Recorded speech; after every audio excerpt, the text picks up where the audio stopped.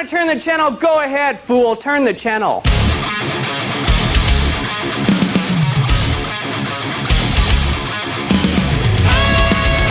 We've seen midgets grow. Mandada basata. I don't make this stuff up. Warlocks are enemies of God. A lot of people who go into prison straight, and when they come out, they're gay. Science is interesting, and if you don't agree, you can f*** off. Well, I'm not too righteous, but on the other hand, I think you're a bit of a ding-a-ling. If you want to learn something about God, shut your mouth and listen to me for a minute. Welcome, everyone, to the AXPX Podcast, Season 3, Episode 5. I am your host, Sean DeRager, and today I'm pretty excited about this conversation today. I'm talking to Bob McDonald. Bob, how's it going? Pretty good. You have a new church or group you are starting to get together that called the Gnostic Church of Dharma and Virtue.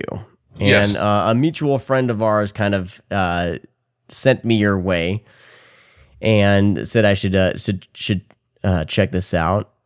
So first, to get things started before we dive in, what is, on the surface level here, what is the Gnostic Church of Dharma and Virtue? How would you explain it to someone that has never heard of it? Yes, sir. What do I say? All right. What I say is that the Gnostic Church of Dharma and Virtue is an attempt by myself and a few other people to create a space for individuals that crave a liturgical experience, an open experience as far as their own spiritual walk. Everyone can come together to pursue God, to study God in all the forms, and to experience liturgy and to experience a ritualized atmosphere. Okay. Now, when you say liturgy, I come from a Christian background, but I come from more of a non-denominational, charismatic background. But the liturgy, I understand, would be more. I do have a little bit of a Lutheran background, but I'm very kind of fuzzy because I've heard some friends of mine who've moved from evangelical, charismatic into more structure and liturgies. What exactly would you consider a liturgy? Is liturgy would be, for instance, Roman Catholicism. Okay. That expression, kind of a ritualized setting, some call and response, spoken words, an act. For instance, communion. Okay. Communion is an aspect of the church that we're wanting to incorporate. That's that act, the liturgy of the Eucharist. It has. There are, of course, modern Gnostic. I can get into what Gnosticism is here in a second, but there are Gnostic expressions that incorporate a Christian liturgy, especially communion. This is something that is part of us as well. Orthodoxy, Lutheranism, Anglicanism, these would all be considered liturgical expressions of Christianity. However, Gnosticism, of course, has its own expression, its own liturgical expressions, done a little differently, but there is a relationship between the two, between what Gnosticism is and ancient Christianity, a loose relationship. So that's what that would be. Myself, I grew up Catholic. I come from a Catholic background, and I'm one of those, I guess, few people that left the Catholic Church that can't say they had a bad experience. It's just simply that my view of things isn't compatible at this point with what the church teaches. So I simply left. And so anyway, the Gnostic Church that we are trying to get started, or in some way have gotten started here, is part of that kind of liturgical family. So that's, in a nutshell, what liturgy would be. Okay. So I guess going back to Gnosticism, can we expand further on where the roots of that? Because you said ancient Christianity, and that's where, that's kind of where I've read about and the term Gnostic. There's the Gnostic Gospels and things like that. To start off with, Gnosticism comes from the Greek gnosis, which means having knowledge. It's essentially an umbrella term for a variety of specific expressions. I believe personally that the roots of Gnosticism are pre-Christian, started even before Christianity formed. However, it seemed to flourish during the early parts of Christianity. There were many Gnostic expressions. It's essentially a certain way one perceives and understands God. It is monist. For instance, Gnosticism has core characteristics, one of them being monism, that everything is a manifestation of divinity. Me, you, this laptop, my bottle of water, everything is connected. And through that connection, there are divine beings. In ancient Gnosticism, they called them archons. Nowadays, you just, South Park calls them the Super Friends, right? So, also that Gnosticism teaches a salvation through personal awakening, and the salvation is from the self-created hell of ignorance. So in ancient history, then, Gnosticism had like a variety of expressions on through modern times, where there's still a variety of expressions. So it's kind of like saying you're Christian. So you're Christian, right? You also could be Baptist or Catholic or Pentecostal. Now, those groups really don't have a lot in common. There is kind of a core commonality with them, the belief in the divinity of Christ and his crucifixion and resurrection. Gnosticism works on the same level. There's these core beliefs. God is one. Divine beings exist in this world. And that we have to achieve salvation through our intuition of this, of God, our connection, and through knowledge and study. Okay. So did I answer your question? Yeah. And so here's where I want to go from here with this, because there is like the church, the universalist kind of church, more universalism. But would you say what separates the Gnostic from universalism, or from what you're trying to do, is you're more interested in study and pursuit of knowledge? Because I feel like, and I could be wrong about universalism, just because I'm a little haven't studied into it too deep. But it seems universalism is just acceptance of all, and there's many paths to heaven, to salvation. How would you separate these two of what you're trying to do from universalism? I think a lot of it has to do with one, our historical approach, the fact that we're bringing this continuity forward from ancient times into modern times, where keeping this kind of liturgical, ritualized element. Gnosticism is, in my opinion, a universalist philosophy, in a way. Right. There really isn't a wrong way to do Gnosticism. But I think what you said is right on, that it's about the pursuit of God through knowing God and the study of how God has manifested throughout the world. Knowing God is different than, I guess, just kind of saying, well, I have faith.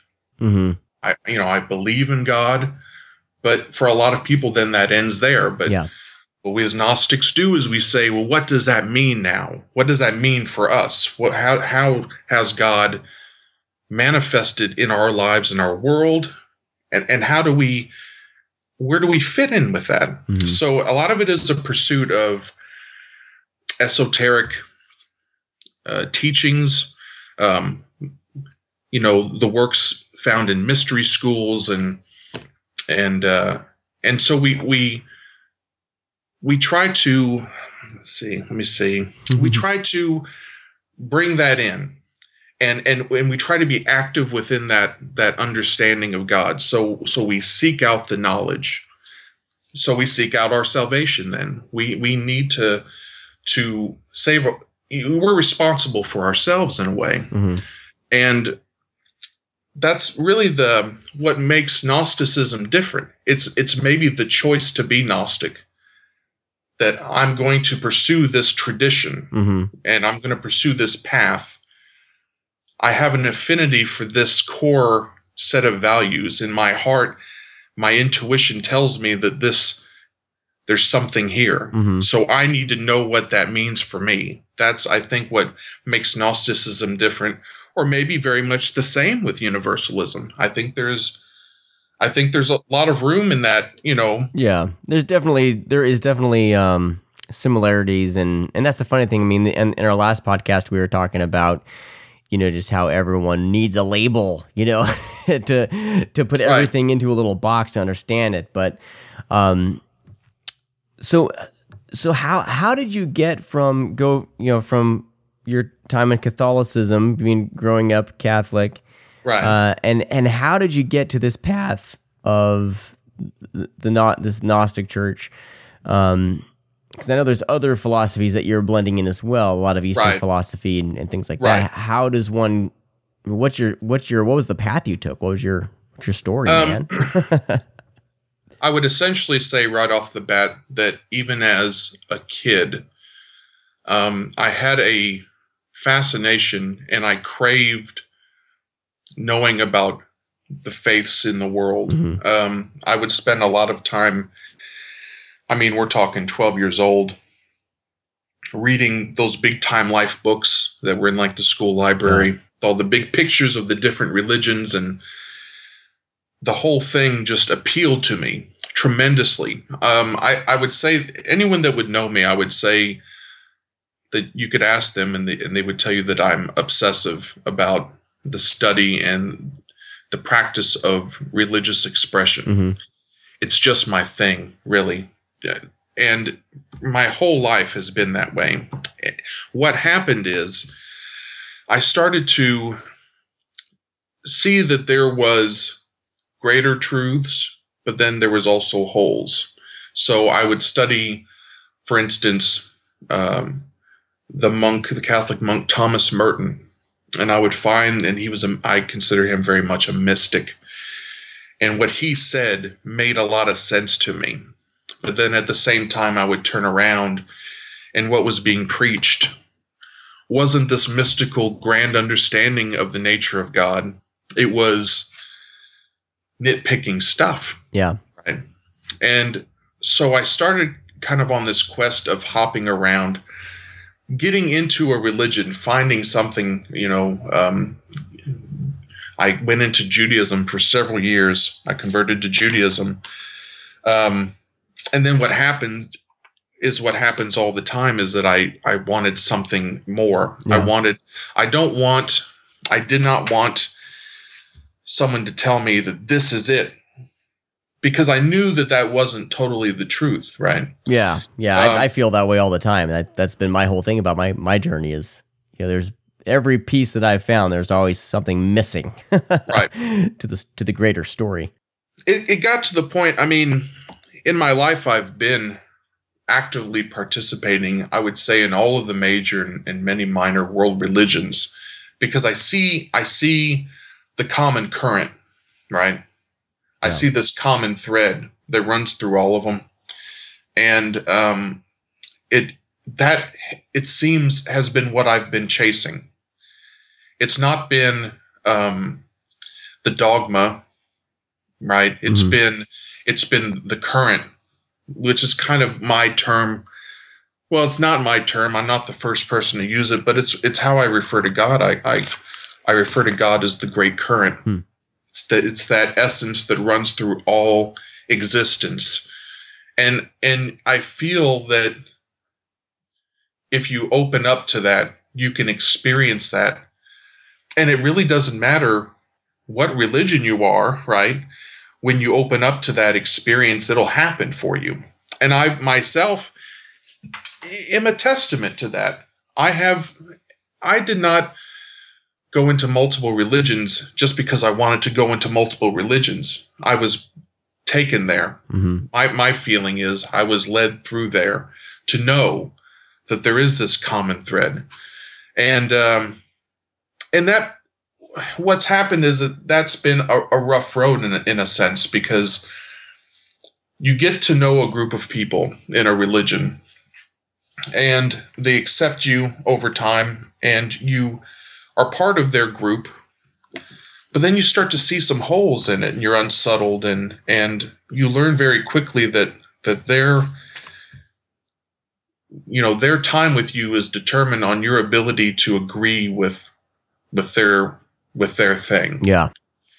And so I lost a lot of friendships as a result of kind of not being able to stand still when it came to spirituality. Were you one of those that were just asking just almost too many questions?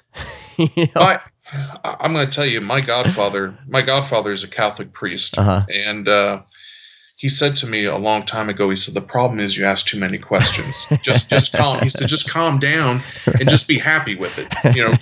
Just relax, And for me, that wasn't good enough. Yeah. I thought, well, but, and it was very early on. I would say that I'll tell you a story. It's a little personal, but I think it's relevant. It's what happened to me. My Uncle John was a big influence in my life, and he was a practicing Buddhist. And I would say that he was a genius. I mean, he was just such an amazing person, an amazing personality. And when I was 14 years old, he was, we found out that he had AIDS, and he died of AIDS. And it happened in front of us, the whole family. And it set me in this kind of, at the time, I was 14, I'd been studying some religions for a while, but I was still very kind of relaxed as a Catholic. I just had made this decision that, God manifests in other things, but I'm a Catholic and that's cool too. So I just let it go. But I think I started to really study, because my uncle was gay, and I started to study what the church taught about that. What do they think? Because I wanted to know what did they think's going to happen to him now? Right. I became obsessed with that question, and I started to become disillusioned as to what I was reading and what I found out and what I was told by the priests. So I ended up reading this book by Eric von Daniken. I think it was called something like They Come from Outer Space, or Eric von Daniken. If you don't know who he is, he kind of kickstarted the whole alien astronaut thing real big. And I took this, and this is a book that my dad had. He had read in college, and I found it on the shelf, and I just read it one day, and I took this book to my mom, and I said, this guy says that, Jesus was nothing but like an alien. These beings were, these gods were nothing but aliens that came and influenced us. Is this true? And she said, well, I don't think it's, no, that's not true. And I said to her, I remember I said, but how do you know?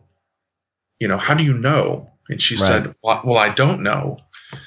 And it was just, I just go back to that because it really set me on in a place where I thought, well, how do I know then? How do I know? I don't know. So that really is what kind of started this whole process.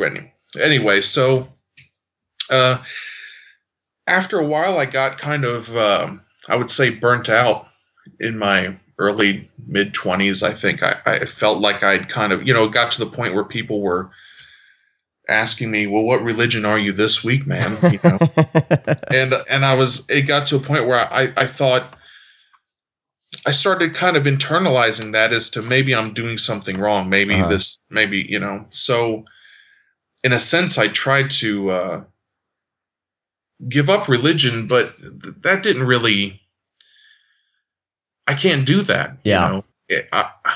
It's kind of like in another in another lifetime, in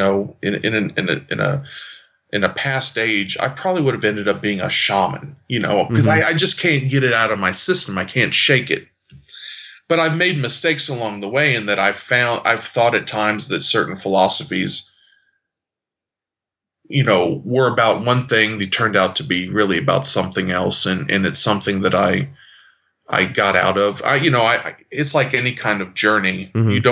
It's not a flawless trip. Oh, no. So my trip wasn't flawless. I made some mistakes, and it seemed that there was this kind of constant. And this constant was that in my heart, I understood that there was this God that exists, this entity that I feel, that I feel I have a connection to, but I feel that it's been left up to me to figure out what the rest of that means. Yeah. So that's kind of the story, and there's particulars, along the way, but essentially, I came to the point then several years ago where someone said something to me where I was talking about how I considered God, the scriptures of God, whether it's the Quran, New Testament, Old Testament, what have you. That they all contain a current of truth. It's kind of like there's this teacher, a very wise man. His name's Ram Dass. He was kind of instrumental in the spiritual psychedelic movement in the 60s. And he said that I read the space between the words. Right. And when I did that, when I started to apply what he taught to my understanding of Scripture, it opened up doors for me. And so people would joke and say, well, your problem is you just want to make your own Bible, right? So several years ago then I said, well, maybe I should, right? So I started taking bits and pieces, passages from Scriptures that I thought contained the core of the faith, right? Like, for instance, in the New Testament, I would say that if you read the Gospel of St. John, it gives you an understanding of what Christianity truly is. So I would take those portions of text throughout all these different world religions, and I compiled them into a book I call The Volume of Sacred Law. And I just published it, did one of the Lulu.com, did self-publishing, right? I just ordered it, actually. Did you? Yeah. Oh, well, right on, man. I initially, for the longest time, I just published it just available for myself because I wanted it. And a couple of people saw it, and they said, well, and so I had to kind of explain it to them. And they said, well, there's like 1,000 anthologies out there on Amazon.com. I mean, you can go and get all kinds of wonderful anthologies about the different world religions. And my response was, well, I didn't do it for that purpose. I did it because I wanted this book, because I don't see it as anthologies. I don't see this as this is what the Christians teach, and this is what the Muslims teach, and this is what the Buddhists teach. This is simply how God manifests. Right. So you're taking all that and trying to compile the truths that you see together into one space, which is something that I talk to whenever my wife get into it about, because I was raised Christian and the through Christianity and the Bible. I'm like, there's, I don't look at the Bible as this, God breathed, text that he, I said it's.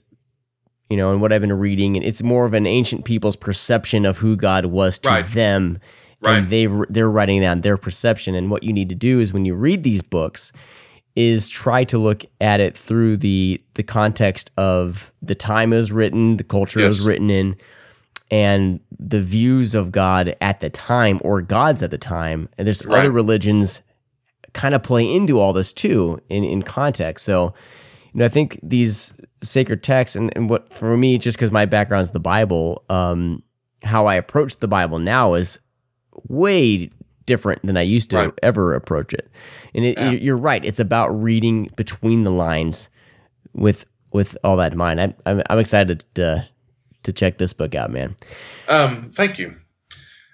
Well, I would say that I would say that it's important to understand that as humans, we're a species of evolution. Mm-hmm. I mean, like anything, any living being on this planet is in a state of growth in some way. We're part of that cycle, and we grow. And everything about us moves forward, or at least it should. Mm-hmm. Sometimes it doesn't, especially with, what we've seen with what's going on in Paris. Right. But religion and faith and our approach to God should not stop. We have to keep evolving in our understanding of how God manifests in the universe and our experience with God. That has to evolve too. Mm-hmm. And if it doesn't evolve, then it's subject to the same rules that happen to any species or anything that refuses to evolve while everything else is. It'll just, die out. Mm-hmm. And I don't feel that should happen. I have atheist friends. They don't have any need for religion. They don't have any need for the questions, the pursuit of God, and that's fine with me. Mm-hmm. But I'm not that way, and I feel that there needs to be an evolution continuing with the understanding of God. So I think that there's nothing new under the sun in a sense, and I'm not the first person to say that. It's kind of like, this is my expression of it. This is the volume of Sacred Law is my statement. What I have to say about how I feel about that. And my hope is that the people that are out there that feel the same way, and I know they're out there, it's gonna somehow give them comfort. Mm-hmm. Because I'm not looking for followers.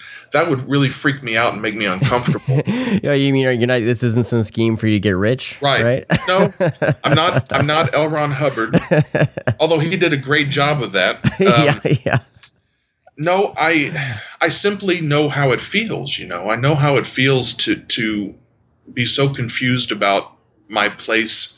For one thing, to have just a supreme desire to know God and to express the spirituality and when it manifests, I want to express it. And I think that's one of the keys to why I got the Gnostic Church of Dharma and Virtue started, because I want to express that faith. I want the liturgy. I want to express it through ritual. I have a need, a psychological need, to have a community and have this ability to express this understanding that's going to be slightly different with everybody. It's not like everyone that has, that is in the circle that I talk with when we've talked about getting this formed. Mm-hmm.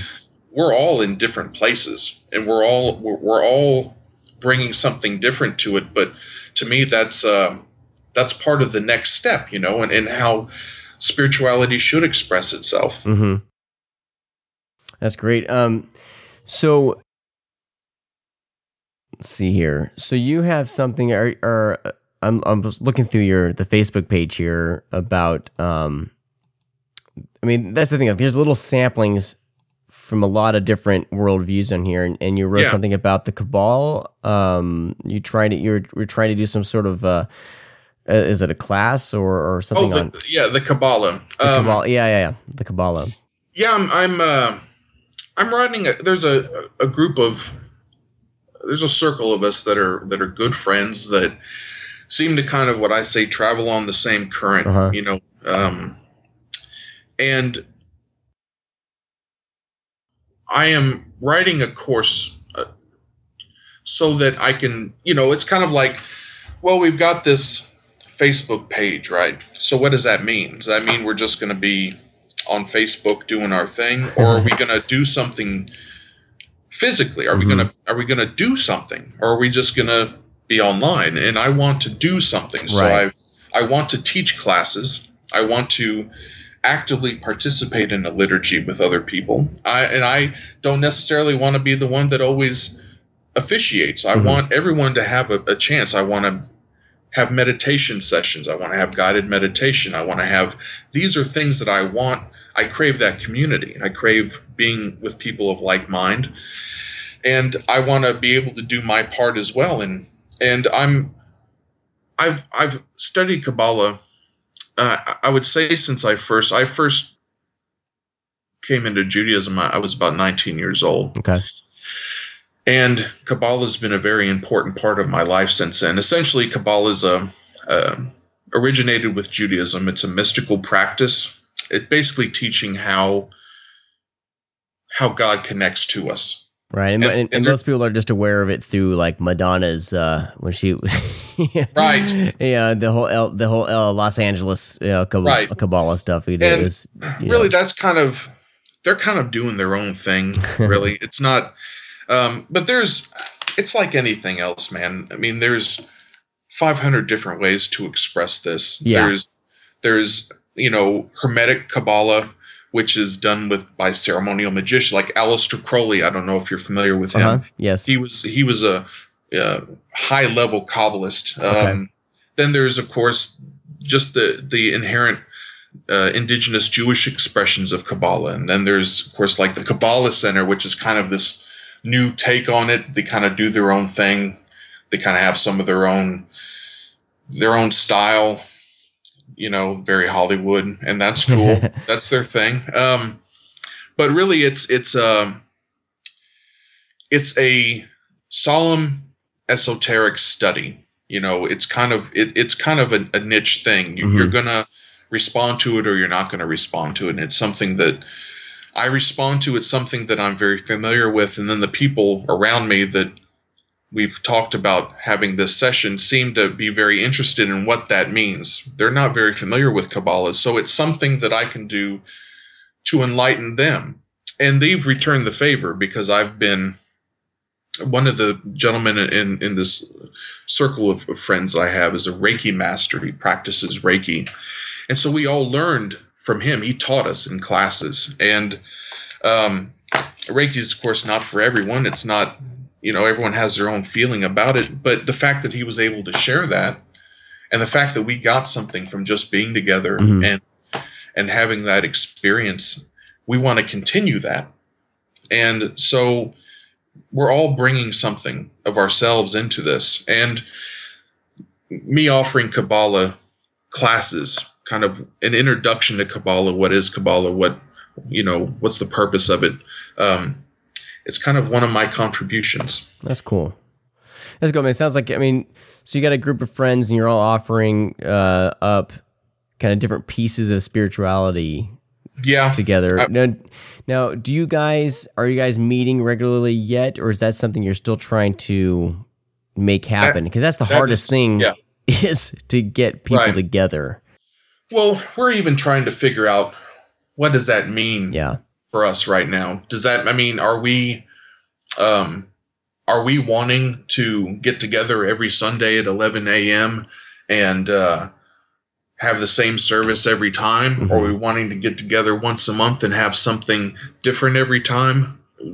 We are, and then there are people outside of my circle of friends that are interested now, and they're saying, well, this is what I'm needing. This is what I'm looking for, and where could I fit in there? And so that's really all forming right now. Yeah. It's all very new. It's something that it took me a long time. I've had the conception in my mind for a very long time, and it's taken me a while to kind of manifest it. And it's very, I'm talking to a person a day about it, a couple people. I've had people come up to me and I talk to them, and it's all kind of like, we want to know what's going on. Keep us in the loop. When something starts to become decided, let us know, and we want to be part of that. So that's kind of where we're at right now. Yeah, it's I can see it. I can see why there would be interest in something like this, especially in the kind of the circles that I've traveled in lately. There with people of our kind of similar, I guess, personality type who are questioning and not satisfied with the answers we're getting and wanting to, just study more and more and learn. And that's the thing. Like, it seems like everyone gets kind of divvied up into, you got the agnostics here, you got the atheists here, you got the more of the skeptical crowd, scientific crowd here. But it's hard to get everyone together without any agendas, Right. to learn from each other. And it takes a special kind of person to really be open to discussing different ideas and things like that. Is that, I would imagine that's probably the hardest thing to try to keep going, is just kind of, we're in this together and there's no agenda, Well, yeah, it's kind of like, what are our boundaries? Mm-hmm. What do we accept? Because I think that you do have to have kind of a limit. There are certain, I would say, religions out there that I just am, it's like oil in water. I could name a couple: Scientology, Mormonism. I can't, because I know the history of the religions. Well, they're so regimented, so almost militaristic in a way. Also, they have very, very, very, very suspect origins. Yeah. Especially Scientology. Yeah. And I can't. So there are certain things where I would say, we can't go there. That's just not, that's outside of my comfort zone. I don't jive with it. I can't take it there. So I would say that, but I guess if you're into that to begin with, then what I'm doing, it just wouldn't even appeal. So I wouldn't think I'd have to worry about that. You're not offering an enriched life in the way that Scientology is offering. You know what I mean? You do this, you're going to be a better person for the rest of your life. Keep on doing this. There's no guarantees. This is more community. I truly believe that it's up to us to understand God and our relationship with God. I also feel that it's up to us to kind of create our own destiny. Mm-hmm. I don't believe in personally in divine interference in the form of God loves one nation more than another, or the idea of chosen people. One of the reasons that I got out of Judaism after several years is because I can't get behind the idea of one group special from another group. To me, humanity is special, right, in all its manifestations. And not that but at the same time, I see stuff, or philosophy of so much value, teachings of so much value within Judaism, mm-hmm. that I can't get. It's still part of me. Mm-hmm. I'm still as much Jewish as I am Catholic, right? Mm-hmm. I am as much Hindu as I am Jewish and Catholic. I'm as much Muslim as I am Jewish and Catholic. I've had time and I've lived in all those faiths. And so that's where I'm at with that. Yeah. So someone with your perspective, and everyone has their ideas of who God is, and you saying that God, you don't feel like God's what we would call God, or the idea of God isn't necessarily involved with the day-to-day, like, that's part of the reason why my old co-host, his name was Joey, and he had a problem with suffering in the world, and that's what caused him to question his Christianity. And so, I mean, that's the thing, like, we're all trying to understand who God is because of all this. What's your take on God so far, with that, the whole the suffering in the world, and just, the things like that happen in Paris and all over. I mean, there's just so much shit that happens in the world on a daily basis. My initial answer would be, I don't know why there's suffering in the world, mm-hmm. because in a sense, I really do feel like we're all expressions of God. We're all part of Godhead. We're all particles of the rays of God's light, in a sense. And I don't understand then why, when there is a unity like that, why there is also so much strife. I'm very comfortable to say I don't know, and but I, in my heart, I feel like simply because I don't know initially an answer to something like that doesn't mean that everything else then is bunk, because I feel the reality of it inside of me. I feel it, we are, in a way, you could say that God spun the top, and we're a product of that. We're the motion that God set. So in a sense, like through create, like you on the site say like supreme creator, right? As the creator putting the universe in motion, it's almost like things are going at such a rate that it's kind of, if you stop one thing, you're going to wreck the entire sense of creation in a sense. The good comes with the bad. It's kind of a way that there was a priest that I grew up being taught by. His name was Father Conrad Lewis. He was another man. I consider him very much, when he was alive, to have been a holy man in every sense of the word. He was good, like I can't even describe. He was just amazing. And he understood that there was this question that he would never be able to answer about how there could be predestination, as far as we're all on this path, but then we all have the freedom of will. So the path is changing, right? Like our course on this path, I should say, is changing. Why is it like that? There's no answer to it that's going to be okay for everybody. I think that part of what religion does is it tries to answer that stuff. It gives people some catharsis to say, okay, well, Adam ate the apple. Now there's sin.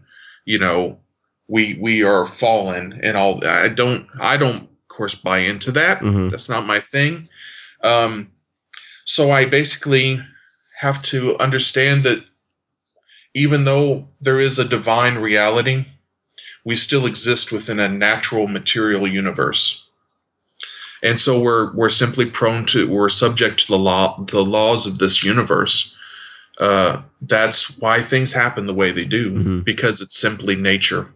It's just the way things are. And we can make changes ourselves. We don't have to go down the road that we're going down. We are really the architects of our future, even though we might have been the product of another architect. But it's something that we're kind of on this collision course right now. And to see it, how can you really say, how can a person divine and say, okay, well, this is the reason this all is happening? It's like, you're not that smart, man. It all boils down to a matter of someone's opinion. And that's the one problem I had with most organized religion is they say this is the way it is, and there's no questions because this book says that's the way it is. Right. And, next question. And I'll tell you, that's frustrating. Yeah. I mean, how can you not be frustrated with that? But see, some people find comfort in that, though. And so it's like in that sense, these religions do serve some sort of a purpose for, I guess, that type of personality type in a way. I mean, some people don't want questions; they want the answers. And if the answer that the pastor or the teacher or whoever, the priest is giving them, if they're happy with that, then they kind of move forward. I used to take a certain delight when I was younger in debating people on religious grounds and trying to kind of knock them off their pegs. I really got a kick out of it. That was like a thing I did. And one time, and the reason that stopped abruptly for me is that one time I was talking to this person who was an atheist, and they were talking about how they became an atheist, and it happened because of a debate that they had with someone that didn't believe, and they basically hit all the right points in the argument, and got the person questioning to the point where they thought, there can't be a God, right? I don't see how this is possible now. What they're saying makes too much sense, and over time, it really gelled for them, and they stopped believing. Mm-hmm.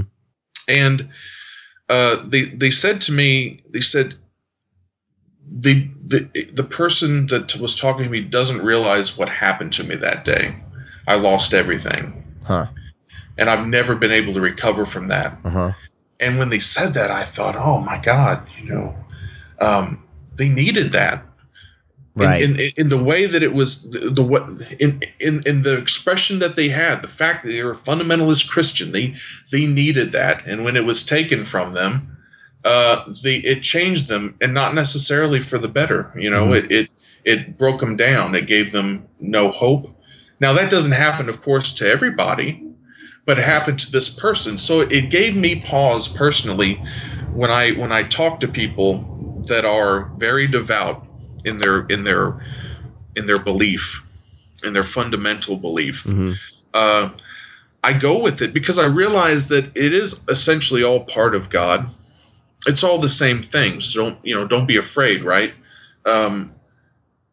So just ride the wave with them when you're talking to them, mm-hmm. and it's okay. Yeah, I mean, if they're not hurting others in their Right. wake, I think that there's really nothing wrong with that, and that if that's a place where they're happy and they can thrive as a person and really contribute to society, I mean, really, why would you want to wreck that? Why would you want Right. to derail that in their life? I agree completely. Yeah. And I think personally I have my standards. I would say that if a person's teachings and philosophy seeks to limit the freedoms and the fullness of potential of another person, Mm-hmm. That to me is a problem. Right. These people that want to ban gay marriage, that to me is a problem. It's like just mind your business. It's not your place Yeah. to impose, theocracy. We're Americans. We shouldn't be living in a theocracy. We're free from that, because that can go. We've seen time and time again within history how bad that can get. And how bad it is now with ISIS. That's a theocracy. Yeah. And that's a scary, scary thing. And so that to me is when things go too far, when you decide to affect a person's life against their will with what amounts to a hunch. I would say that someone could say I have a hunch about my belief in God. I think it's more than that, but I can't impose that on somebody, Mm-hmm. because it's simply what I'm feeling. Yeah. Yeah. It's my gut instinct. What's the thing that connects you most with God? For me, it's the weirdest thing. I mean, I run, and I recently picked up running again, and whenever I go on my long runs and on these trails and everything, and especially at a sunrise or a sunset, those are my moments where I feel, God in my life. How does God reveal himself to you? What's the one thing you can say, because this happens or because I feel this way, that's one thing I can't shed. I read this book, to give you an example, by a Buddhist monk named Thich Nhat Hanh, and it was called Living Buddha, Living Christ. And when I read what he was saying, I was completely filled with this absolute feeling of happiness, Mm-hmm. right? That to me was, and it was profound. I mean, it was moving, beyond belief. And reading what he was saying, he was saying what I felt, what I knew to be true at the time. When you're hearing a lot of people tell you that you're a little off your rocker with stuff. to read someone else's words saying what you're feeling, it was profound. I had a moment, it's all I can say about it. It's hard to describe it, but that to me was I consider that what some would say would be being filled with the Spirit, right? Yeah. I have this town I'm from has an arch abbey, and I go there not as regularly as I used to when I was younger, but that place to me, just smelling the air, puts me in a place where I feel like God could just lift me up and float me away. You know what I'm saying? Like I just feel like it's all around. And it's because the place also has great childhood memories, right? It's that place of peace and joy. That to me is really where I feel God the most. And I get that feeling from, sharing with people my feelings of the unity of people, of humans, the unity of faiths. I mean, that to me is where God is strongest in presence. Yeah. Being with each other equally and opening your heart and accepting each other. That and then there are other things. I paint and I draw, and it's there for me too. And I have 4 children, and it's there for me with them. Yeah. I would say, my kids, right. When each one was born, that was like God moments for each of them. Yeah. You can't just, throw that out. You can't. And it's something that, like, if you would have to explain that necessarily to somebody, all you'd end up doing is just gesturing. I say to people, when it comes down to talking about God, all I'm left doing at times is just hand movements, because I don't quite know how to say right what it really is. It's hard to express it. It's hard to articulate it, because it's not just a black and white thing. It's a spectrum of reality. Yeah. And it's so much. And so how God manifests is in the same way, and kind of this spectrum of and someone that doesn't believe in God is going to say, well, that's not necessarily God. And I'm like, that's cool, man. It's okay. If they feel that way, that's not a problem for me, because I feel that it's not a problem for God. Yeah. I don't feel that God is worried if people don't believe in him. He's not petty. And God's not even a he. See, I just say that because it's just a kind of a habit. Yeah. It's not like that. There's no gender. It's, it's, God is something beyond that, beyond all the human pettiness, right? And so what happened is, like, getting back to the scriptures, people did the best they could in understanding what that meant. And if you look back at the history of things, you understand that some of these, like, for instance, Old Torah law, what you're basically reading is the start of a civilization. Oh, yeah. I mean, most of those laws, they put it under the umbrella of God, but I mean, if you think about a nomadic tribe, right, and what they would need to do to survive, right, as a group, all that kind of starts making sense. Absolutely. And so then, at understanding this, you're free to look at the crazy stuff, like, killing someone for starting a fire on the Sabbath. You realize then your mind tells you, well, that's not important anymore. Right, yeah. We don't need to worry about that. So what else can I learn from this? What else are they talking about? What are the lessons under the lessons? What's the deeper story?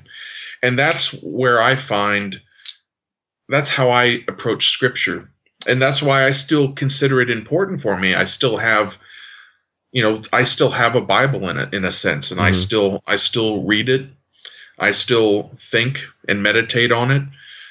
It's just that my Bible's very, very big. I say in the introduction of the book I published a couple of things. I don't take credit for writing it. I wrote an introduction, and I wrote one short basic creed, something that I wanted when I was talking to my wife. She said, "What kind of sums up everything you believe in just a small page?" And so she kind of challenged me to write that. So I did. And those are the only things that I write in this book. Everything else is Scripture from around the world. Yeah. And this is,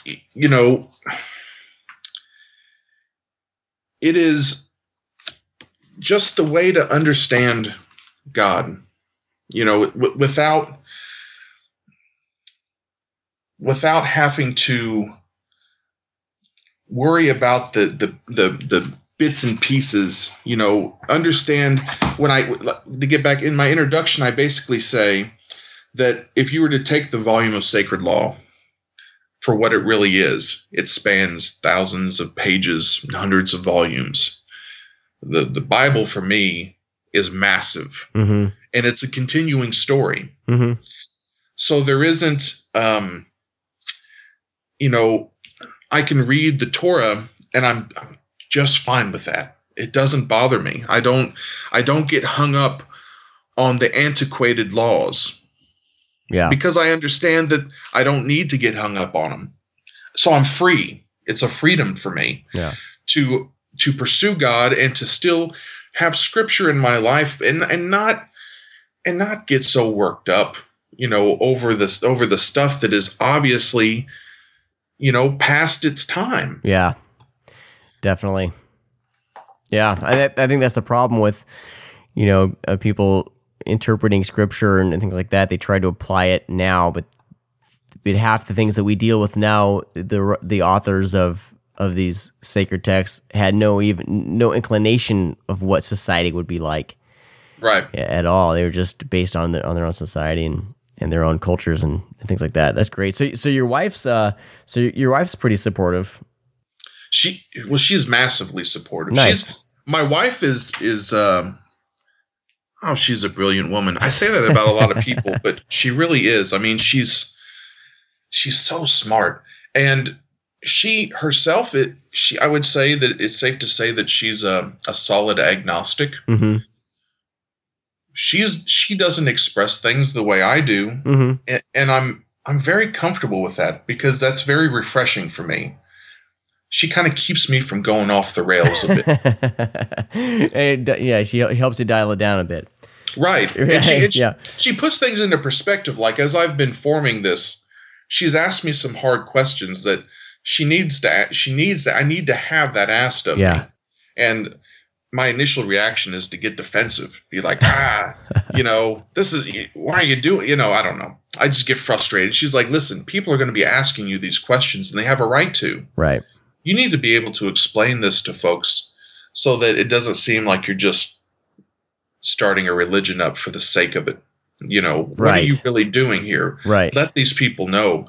Explain yourself and be ready for very hard questions about it. So she's really helped me kind of become comfortable with what I'm doing. Yeah.